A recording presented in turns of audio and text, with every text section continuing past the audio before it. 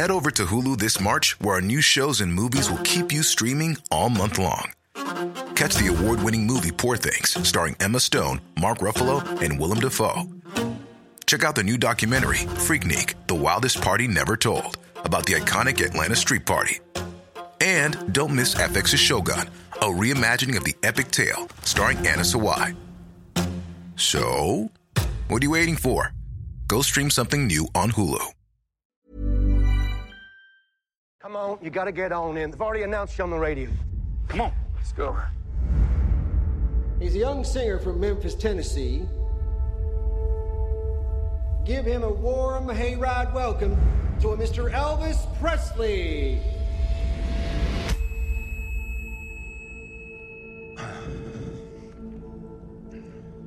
Get a haircut, buttercup!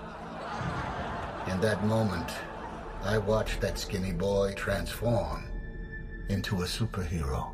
Well, you may go to college, you may go to school, you may have a pink Cadillac, but don't you make nobody's fool now, baby. Come back, baby, home, where you always play house. I'm pretty sure I'm mangling a famous line from John Ford's western The Man Who Shot Liberty Valance when I say, when you have to choose between history and legend, print the legend. But that's what jumped into my head while I was watching Baz Luhrmann's Elvis, an everything but the kitchen sink biography of the king of rock and roll himself, Elvis Presley. There's nothing in here that will surprise anyone with even a passing interest in Presley's life, except perhaps Luhrmann's attention-seeking tendency to drop in anachronisms and animation. But the beats, both story and music, are well known. Presley grows up dirt poor in Tupelo, Mississippi, and then Memphis, Tennessee. His twin Jesse dies at birth, and his mother pours all the love and ambition destined for the two of them into the young Elvis. Obsessed with the twin musical forces of black rhythm and blues and the transcendence of the tent gospel singers he could hear in the neighborhood, as well as the country music through the powerful new medium of radio. Presley merged them all into the one great driving force of popular music in the second half of the 20th century, rock and roll. You ain't nothing but a dog player, I get it. I wish to promote you, Mr. Presley. Tomorrow, all of America will be talking about my war. Who the hell is there? Elvis Presley. You ain't nothing but a... You don't do the business will do you. I'm gonna do what I want to do. Sing the music that I want. dog player, I get it. Overcoming his natural shyness, Presley eventually cuts a record with the producer Sam Phillips and makes it onto the Louisiana Hayride radio show, where a carnival showman, or snowman as he preferred, named Tom Parker, saw the effect that he had on the younger members of the audience and decided that he had discovered his lifetime meal ticket. Parker was already a music manager. The well-known country crooner Hank Snow was his headliner at the time, but he could see that this kid Presley was the future, even if he didn't really understand how or why. The film follows Parker and Presley, played with gusto by a young Austin Butler, through the various chapters of the singer's life. The death of his mother from heartbreak and alcohol when Elvis gets drafted, mooning over the teenage Priscilla while on leave from the army in Germany. The 68 comeback special following years of diminishing movie returns. Trapped in the gilded cage of Las Vegas instead of touring international stadiums like Paul McCartney or Led Zeppelin. Presley was an unsophisticated man, but not an uncomplicated one. Yet the film is unable to put its finger on any of that complication, whatever it might have been.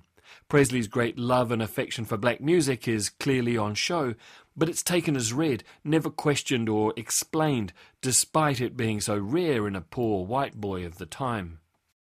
So, apart from Luhrmann's distinctive aesthetic, which is like being pursued by a steamroller down a blind alley, what is the point of this exercise?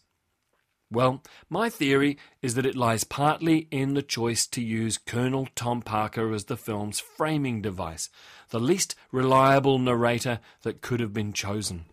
Comic book heroes all find their superpowers Elvis found music.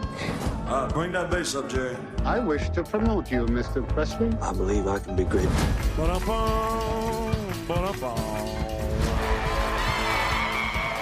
Some people wanted to put me in jail. The way I was moving. Don't so much as wiggle a finger. I'm gonna show you what the real Elvis is like tonight. In that moment, Elvis, the man, was sacrificed. And Elvis, the God, was born. Tom Hanks plays Parker in a fat suit and with a false nose. He's not unrecognisably Hanks, he's just too Hanksian for that. It's a physical transformation but not a protean one. This Parker has Hanks's glint in his eye and his charm. So what would have taken Hanks to the Gold Coast to play a villain in this picture and to become the first big celebrity COVID victim in the process?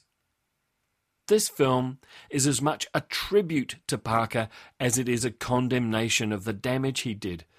The existence of this film is simply a new chapter in the family business, bringing the king of rock and roll to a new generation, aligning him with some modern stars in order to do so.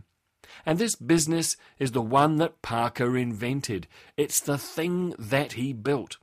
So, of course, Parker is the centre of it all. Even though you can't believe a word he says.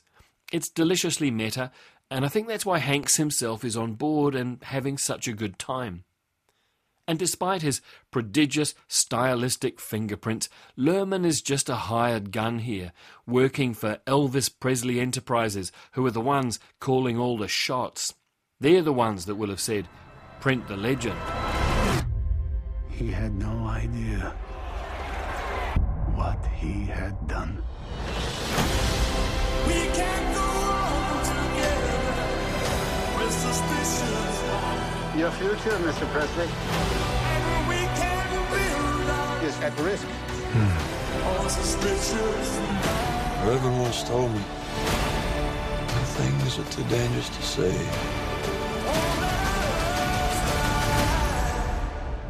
Sing.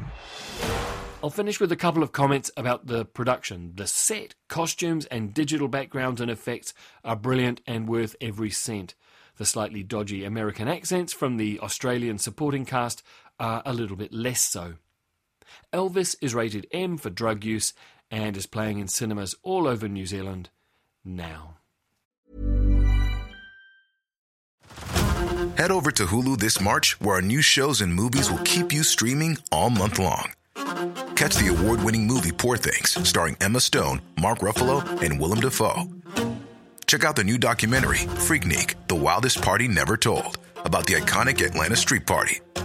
And don't miss FX's Shogun, a reimagining of the epic tale, starring Anna Sawai. So, what are you waiting for?